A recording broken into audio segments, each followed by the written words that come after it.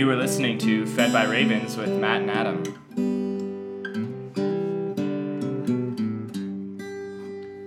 Good morning, Matt. Good morning, Adam. Welcome to day 153 and 154 of reading through the Bible in a year, doing it the oral tradition style. Thanks for joining us. We are just going to talk about the narrative, a lot of narrative in 1st and 2nd Samuel, so let's get into it. Let's get into it. Our Old Testament reading for today is 2 Samuel chapter 2, verse 8 through chapter 4. All right. Well, David is anointed king over Judah, and right away we see that the rest of Israel still is going to stick to the family of Saul. So apparently there was a son who didn't go off to war. Yes, Ishbosheth. Ishbosheth.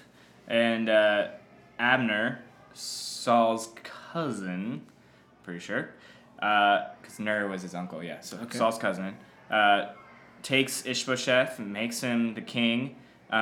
They did cross over, though. Their main quarters is in Mahanaim.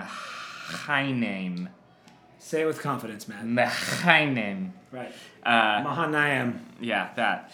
And they're over in Gilead, but yet all of Israel at this point is still recognizing Saul's lineage, Saul's line as you are king over us. Right.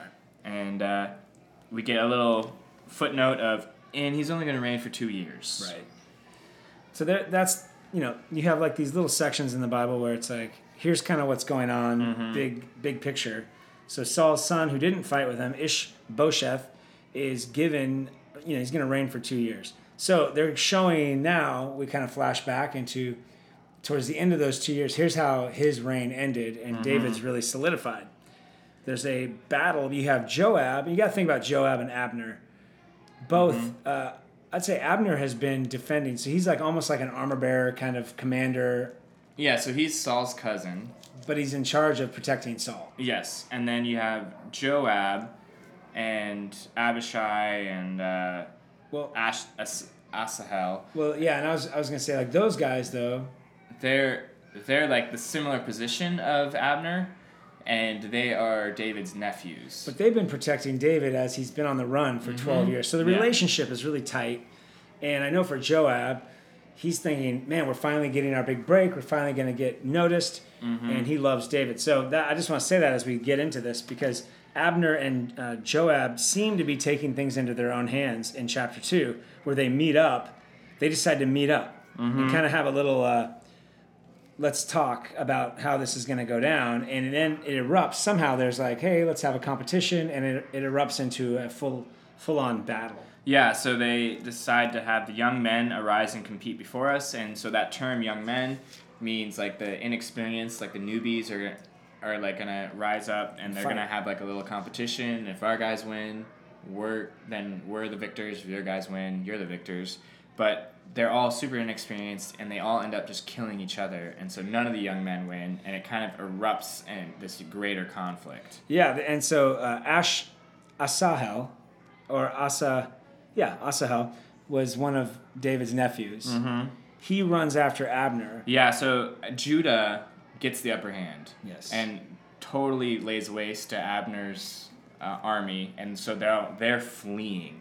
And now Asahel is running Abner down. He's running him down, and Abner's like the older guy. He's been protecting Saul for a long time. And as he's running, he's saying, dude, don't do this.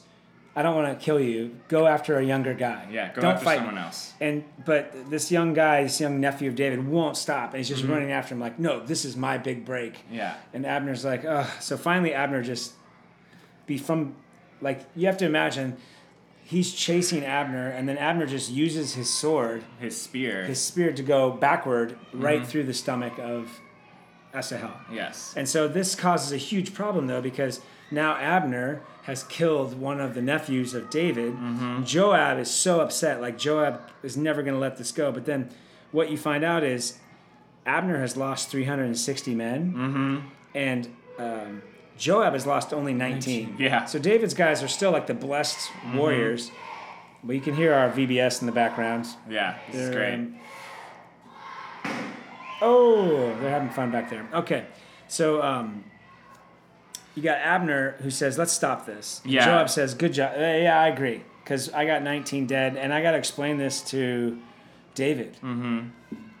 So Joab does stop and come back. And I think maybe even at this moment, Joab doesn't know that his brother's dead.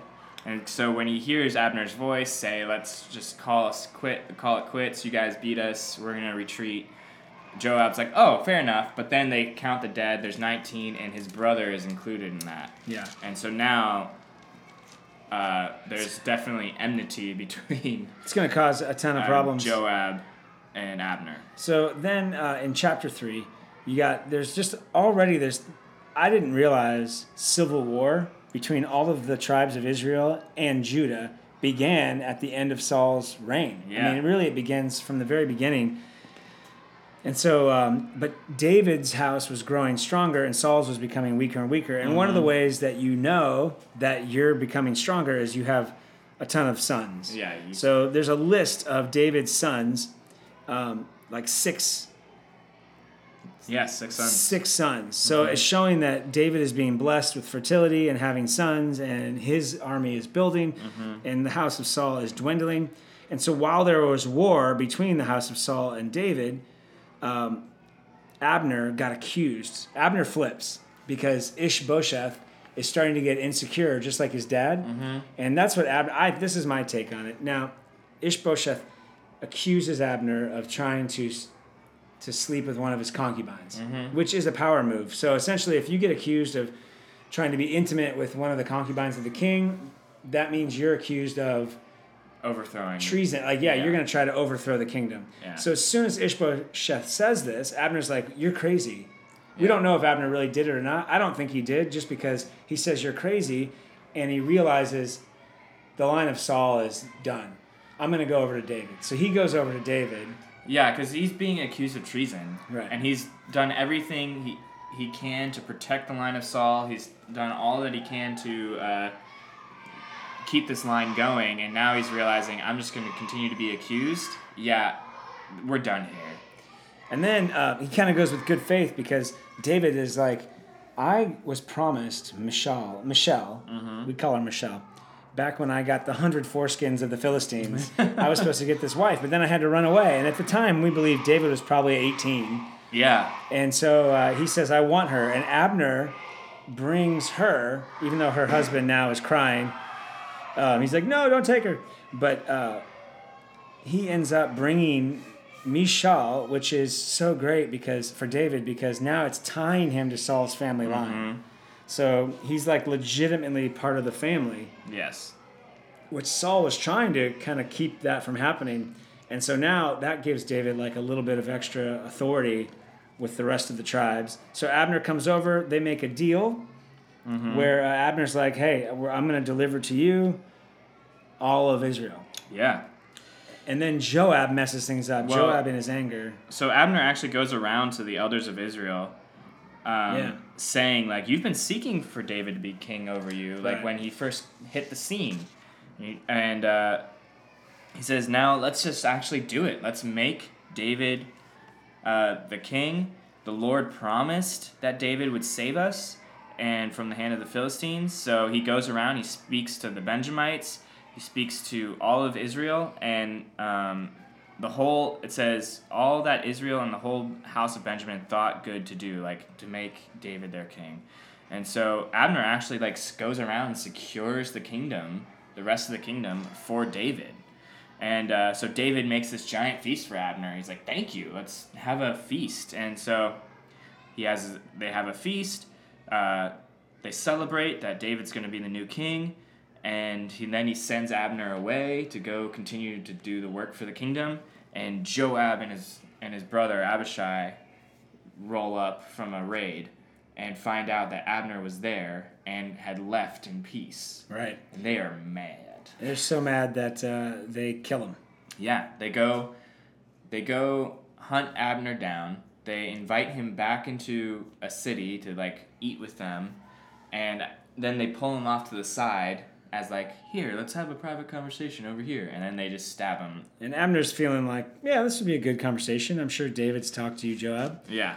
But kills him, and then David says to Joab and all the people who are with him, you better tear your clothes and put on some sackcloth before Abner. You better mourn for this loss.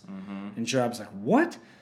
But this is what David does. He's like, we don't kill the Lord's anointed. Yeah. And I'm not going to rejoice in this, even if he was an enemy and he did kill one of my nephews. We're doing something bigger here. And this is like where Jesus, when he tells us to forgive our enemies, it's because we're doing something bigger. We're not in the moment, and the Lord will take revenge. And so, again, David sets up this idea of, I'm not going to be happy that you killed somebody that was, I think, anointed to protect the anointed one. Yeah. And he's just secured the kingdom for them. Right. And it's interesting because I always thought this was unusual for David to not just kill Joab and Abishai for doing this. And he instead curses them, like with a pretty hefty curse. He says, may it fall on the head of Joab and upon all his father's house, and may the house of Joab never be without one who has a discharge or is leprous or who holds a spindle, which is a cane, crutch, or who falls by the sword or who lacks bread. And he just levels this kind of generational curse on them. Yeah. And I always thought it was weird that he just did that instead of just like removing them from service. But then I realized, they're his nephews. They're his family ties, man. Sister's kids. He's not going to just kill them. He's got to talk to his sister about this. Yeah, and he's already lost one. Yeah, so then he just mourns for Abner. They live with a curse. Meanwhile, you see the same scenario work out in the house of Saul, because once Ishbosheth hears about Abner, his courage failed. Now he's even more scared. And there are two captains of the raiding bands. Their names don't even really matter. It's Bana and Rimmon. Right. And those guys end up essentially just going into the house of Ishbosheth where he sleeps and just kill him. Then they bring him, what do they bring to? They bring his head. They bring his head to David. It's like these guys don't know David. You know, it's like people don't know David. Because here we go again. They bring the Lord's anointed, even though he's a jerk.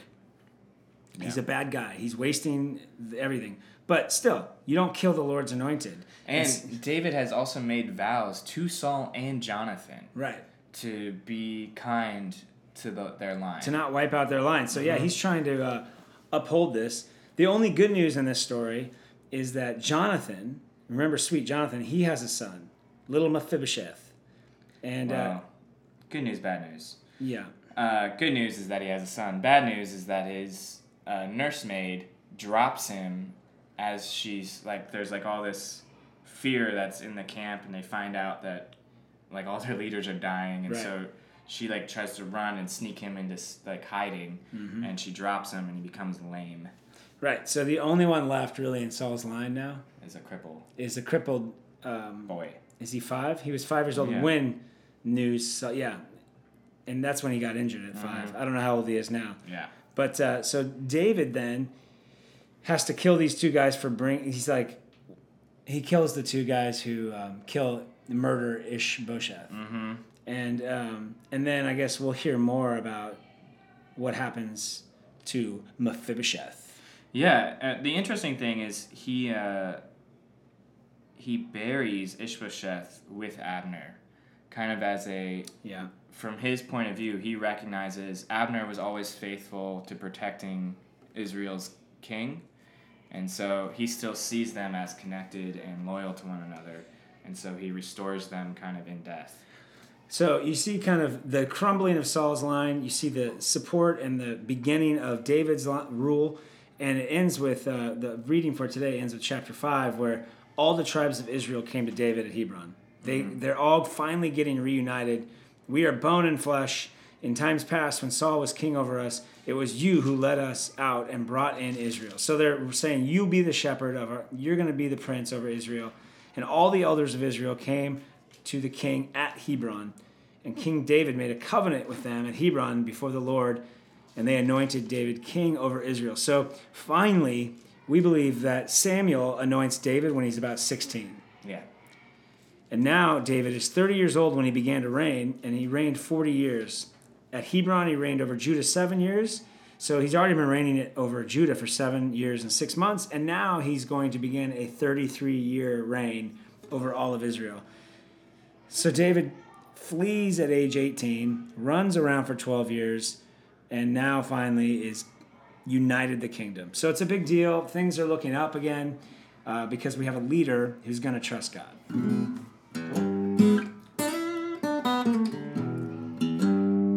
So our New Testament reading for today. All right. We will finish John chapter 21 and begin Acts chapter 1, verse 1 through verse 22. All right. We're going to finish another book today. Yeah, this will be our 14th book. 14? Mm-hmm. It's really adding up, man. I know. Okay. John. So, Jesus has been appearing to the disciples. He is resurrected, and in 21, it talks about... Wait. Chapter 19, verse 30. Did we talk about that yesterday? No. This is the key to the book of John. Okay. I just can't let it go by. Now, Jesus did many other signs in the presence of his disciples, which are not written in this book. But these are written. So John tells us. It's one of the cool little nuggets of John. I wrote these down so that you may believe that Jesus is the Christ, the anointed one, the Messiah, the Son of God, and that by believing you may have life in his name. So if you want like a core verse for the book of John and for the ministry of Jesus, and our ministry is to announce that by believing in Jesus as the Son of God, you might have life in his name. So just had to say that. He puts that there. Then he goes now into the appearance to 7 disciples, and I believe it's going to be like his third appearance, or he appears at least 3 times to them. Pretty great. So we have the disciples kind of... Simon's kind of just like returning back to his old job. Right. Like he's kind of gone full circle now. It's like, well, I guess I'll go fish. And he's like, I'm going fishing. I'm good at that. And so like all the 6 other disciples that are with him are like, all right, we'll go out with you. Because whatever had happened here these last 3 years, I'm not good at. Yeah. So I'm going to go back to fishing. Yeah. And then, of course, Jesus meets him in his return to just giving up and going, I'm just going to be a fisherman. Yeah, so I love this story. They're fishing all night. They catch nothing. And day is breaking, and Jesus is standing on the shore, but they can't tell that it's Jesus. And Jesus shouts out at them and says, "Children, do you have any fish?" And they call back, "No." And he says, "Cast the net on the right side of the boat, and you will find some." And so now, this seems like odd to us, but in that culture, they would have spotters on the land who could see. They just had a better angle. You can see the shadows of the water, if there's a school of fish somewhere, which way to cast. And so this wasn't like an unusual thing to do. That wasn't the weird thing. That was not the weird thing. The weird thing is what happens when they obey him. Yeah, so they catch it, and there's such a large quantity of fish that they can't even haul the net in. And John, the disciple whom Jesus loved, says to Peter, "It's the Lord." I love it. They're like trying to pull this net in, and John all of a sudden realizes there's no spotter I know that could say cast on that side and then instantly fill your net. Yeah. That just doesn't happen. We've been here before. And this is something that Jesus did before, so Peter does what Peter does, and that is put on his cloak or whatever, his outer garment, and just jump in the water and not even wait for the boat. Yeah. The other disciples take the boat in. Yeah, with the net. But Peter's just running to him. Yes. And Jesus is there preparing food, which is great. Again, you see the resurrected Christ being able to eat. Yes. And food being a part of that. Yeah, I love that he goes out on the beach and cooks a meal. Right. He has bread and cooked fish there waiting for them. And they have the net also has not broken. Right. It's full of large fish, 153 of them. And that's crazy. I know. And Jesus says, "Come and have breakfast." Now, none of the disciples dared to ask him, "Who are you?" They knew it was the Lord. So Jesus took the bread and gave it to them, and so with the fish. And this was the 3rd time Jesus was revealed to the disciples after he was raised from the dead. So they're having a good breakfast with the resurrected Christ. Again, the reason that's a big deal to me is because I think we're going to eat in the resurrection of all things. It's going to be awesome. Well, there's a hard conversation that Jesus is wanting to have with Peter. It's more hard for Peter because Jesus saw Peter. He predicted it and then saw it, where Peter denied him 3 times. Peter knows this. He's thinking, I don't know how this is all going to go down, but Jesus does it in a way that only Jesus could do it. He says, Peter, do you love me? And he says it 3 times. Peter, do you love me? Peter, do you love me? Peter, do you love me? And every time, Peter's like, yeah, feed my sheep. Do you love me? Yes, Lord. Then tend to my sheep. I love you, Lord. And Peter was grieved. He's like, this 3rd time, because, Lord, you know everything. You know that I love you. Then feed my sheep. And then he tells him how he's going to die. Feed my sheep. You're going to be martyred. But what you have to grasp here is Jesus is forgiving the 3 denials. Yes. Because Peter's running to him through water to get to Jesus, not knowing if he's going to be condemned or officially kicked out forever or kicked off the team. And it's like, you can watch from a distance now, Peter. He doesn't know. And what he finds is Jesus saying, do you love me? And giving Peter the chance to confess his love for Jesus 3 times. Yes. Which is the opposite of denying even knowing Jesus 3 times. So in that way, he re-walks through all the his sin and is forgiven. And then we get back to, you're going to be the guy to feed my sheep. Yes. And then it's great because Peter is given this, you're going to be martyred. And then Peter turns and John describes himself. So it feels like John is describing Peter's ministry. Yes. And John describes himself a few times as the one who loved. And he goes, the disciple whom Jesus loved, the one who had been reclining at the table close to him. Yeah. And who said, anyway, Peter saw John and he says, Lord, what about this man? So after he's restored, Jesus says, you're going to be martyred. Peter's response is, well, what about John? Is he going to be martyred? And Jesus straight up has to be like almost a parent here. He's just like, if it is my will that he remain until I come, what is it to you? You follow me. Like, mind your own business, Peter. Don't worry. You just follow me. But then John has to say, it's so funny. It's like John goes, so the saying spread among the brothers that this disciple, him, would not die. Yet Jesus did not say that he would not die. So John's like, but he never said that. He simply said, if it is my will that he remain until I come, what is that to you? So we get like a little... like inside John's brain, He's trying to like stop rumors. He's no, I'm not going to live forever. I'm going to die, you guys. Here's what he actually said. He said, what is it to you, Peter? Peter, you did it again. I think Peter just always, spoke a lot, and that bothered John. But it's really like good-natured and kind of fun. It's like fun to get a little insight like that. And then John ends the whole book. There are so many other things that Jesus did. If we were to write them down, I suppose that the world itself could not contain the books that would be written. I love the ending. What a great ending. Like, basically, John is saying, I've only given you, like, the highest of highlights. If I wrote down everything, you wouldn't have enough time in a life to read it. He did so much more. Everything he was doing, all the conversations, 3 years worth, 24 hours a day. We just gave you... We can only remember. Think of the last 3 years. What do you remember? Right. How many events do you remember from the last 3 years? Right. No. It's pretty hard. But I just love that this is just the highlights. And from the highlights, we know how good Jesus is and that we have life in his name. Yeah. Well, we finished another book. Boom. Finished another book. Take a look at another book. All right. That was our little celebration. Now moving on to Luke's continuation. Really the continuation of Luke. Yeah. And so this is either a direct continuation or at the very minimum the second book of Luke. Because he starts off to the same person, Theophilus. He says, in the first book, O Theophilus, I have dealt with all that Jesus began to do and teach until the day that he was taken up and after he had given commands through the Holy Spirit to the apostles.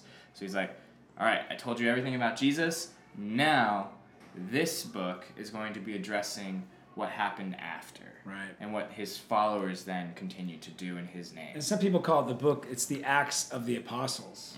So like it's how they acted, how this thing got going. Because in reality, when the leader dies, the insurrection dies, and just like we've been reading in the Old Testament, there's sons of leaders, and people are usually trying to get power.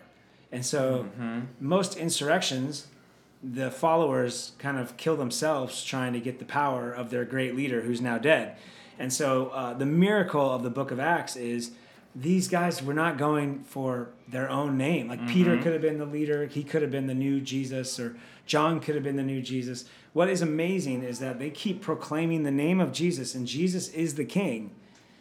No other movement is like this. Yes. And so it's the Acts of the Apostles. It's the beginning of the church. And the church is one of those things that God himself creates and says, actually, it's a continuation from the Old Testament. I want my people to gather around my word, and I will speak to you here.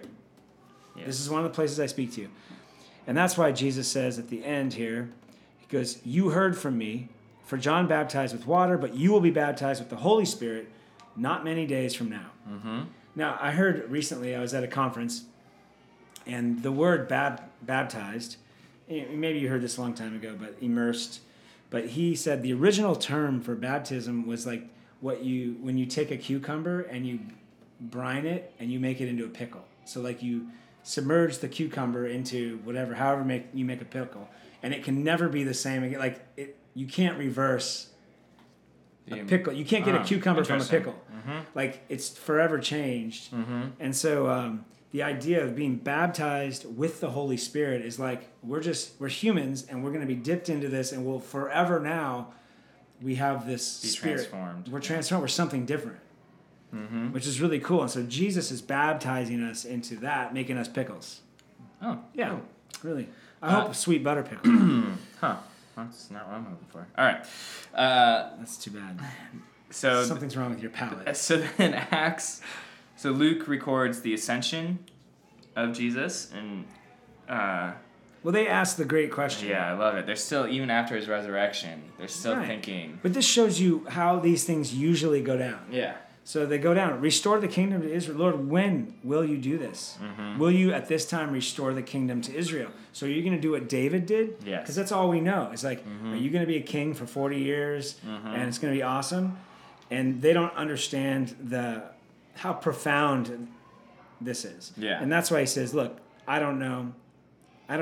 Which is the worst answer for them. They're like, how do you not know? He's like, it is not for you to know. Time to see the Father's fixed it by his own authority. Here's what you guys will know. You'll receive power when the Holy Spirit comes upon you. And then you're going to be my witnesses. Jerusalem, and this sets up the whole trajectory for Acts. It's going to start in Jerusalem, go to Judea, all of Judea, the promised land, and then Samaria and to the ends of the world. So it starts at home, it slowly goes out, and the Holy Spirit's going to fund it all. But he still didn't answer the question. Yeah. So basically he's saying, so we actually are now equipped to take over the world. Yes. And that's what we're going to do. And then in response to this question, are you going to restore the kingdom now? He then just ascends into heaven. Right. Well, I can't do it while I'm standing here, guys. Yeah. And then we have another two men dressed in white, just like at the resurrection, show up again. And they say, men of Galilee, why do you stand looking into heaven? This Jesus who was taken up from you into heaven will come in the same way as you saw him go into heaven. And so again, they're setting up and his return, that one day Jesus will come back to us the same way he left us. Yeah, this verse tells us so many things. One, angels, we learned from Job, angels were at creation singing. Yes. Angels are at Jesus' birth singing. Angels are at the tomb. There's two angels at now. Angels are at his ascension. Yes. And they tell us two very important things. He's taken up from you. He's going up to heaven. Yes. But he's coming back the same way. So the only thing we know is Jesus promises to come back, and he keeps his promises. And it's told to us by angels whose name actually means messengers. So that's just what they do. So they gave us this message. And so don't ever get caught up with the times and dates and trying to figure out the exact time. It's the same answer Jesus gave his disciples. Look, you have the power of the Holy Spirit to be witnesses. Do that. Follow me. Don't worry about who's going to be martyred and when's God's going to come back and what's the difference between you. No. Just wait for the Holy Spirit. Well, and so the first thing they do is they got to get the 12 tribes represented. And just like the 12 tribes, there's like a 13th, right? You have Manasseh and Ephraim. Yeah. Because there's been a split off and one is like kind of bad. And the same thing with the disciples. You have Judas, who's kind of like a Levi and Simeon tribe that has betrayed the things of God. And so they bring in another... They bring in another disciple or someone... They bring in two guys. Yeah. They put forth Joseph, who was called Barsabbas, and who was also called Justus, and Matthias. And they pray to God and they say, Lord, you know the hearts of all, and show us which one of the two that you've chosen to take the place in the ministry and the apostleship from which Judas turned aside to go to his own place. Oh, we don't even go through all that. We only go to 22. Oh, wow. So, okay. Well, that'll be next time. The one thing, though, is Judas killed himself. Yeah. And yes. Judas pulls a Saul. And and here's what you need to know. You look at Peter and you look at Judas, and there's not a lot of difference up until this moment. There's no difference until the end. Peter goes back to Jesus and gets forgiveness. Judas handles it himself. He does. I mean, if you think it through, you've betrayed the Lord Jesus Christ, a man who is just a good dude. That on its own is going to mess you up, let alone his resurrection. So he kills himself in a state of total hopelessness, whereas Peter runs to Jesus. So again, our sin does not define us. It's how we respond to our sin when and if we turn to the Lord. And so it's not a shame to repent. Actually, there's great strength in repentance. That's where the forgiveness comes. You're able to believe that you're forgiven. Judas couldn't believe it, so he took it into his own hands. And now they are going to, and from the beginning, you see the disciples acting kind of like David. They're going to ask the Lord to replace a representative of the tribes. You know, even though that we're becoming one tribe under Jesus, there's a unity, which was the whole goal. And so we'll see how the church handles its first transition of leadership. Are they going to make it or not? Yeah. So it's so crazy, though, how Judas looks like Saul. Yeah. It's like they're perfectly dovetailing the old and the new, right? And so Christ is here now. His new kingdom is going along with the story in 2 Samuel, his new kingdom. They got to handle some problems. It requires the God help. Yeah, it's really great. Okay. Today I'm going to read Psalm 69, verse 1 through 12.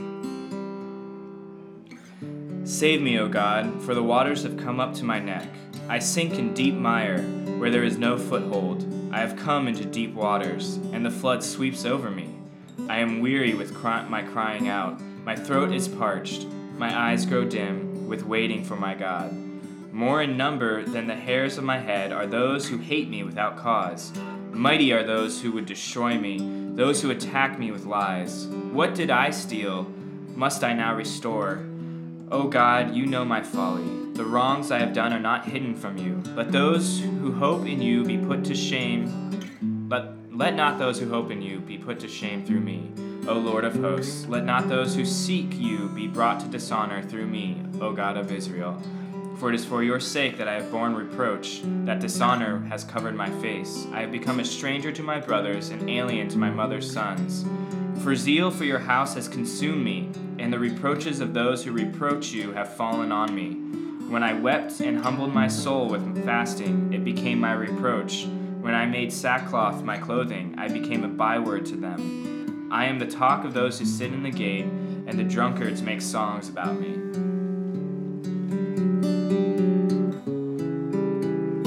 Boom. You've just been fed by ravens. Well, I pray God blesses you with today's talk, and that wants you to be blessed and go in peace and serve the Lord. See you next time.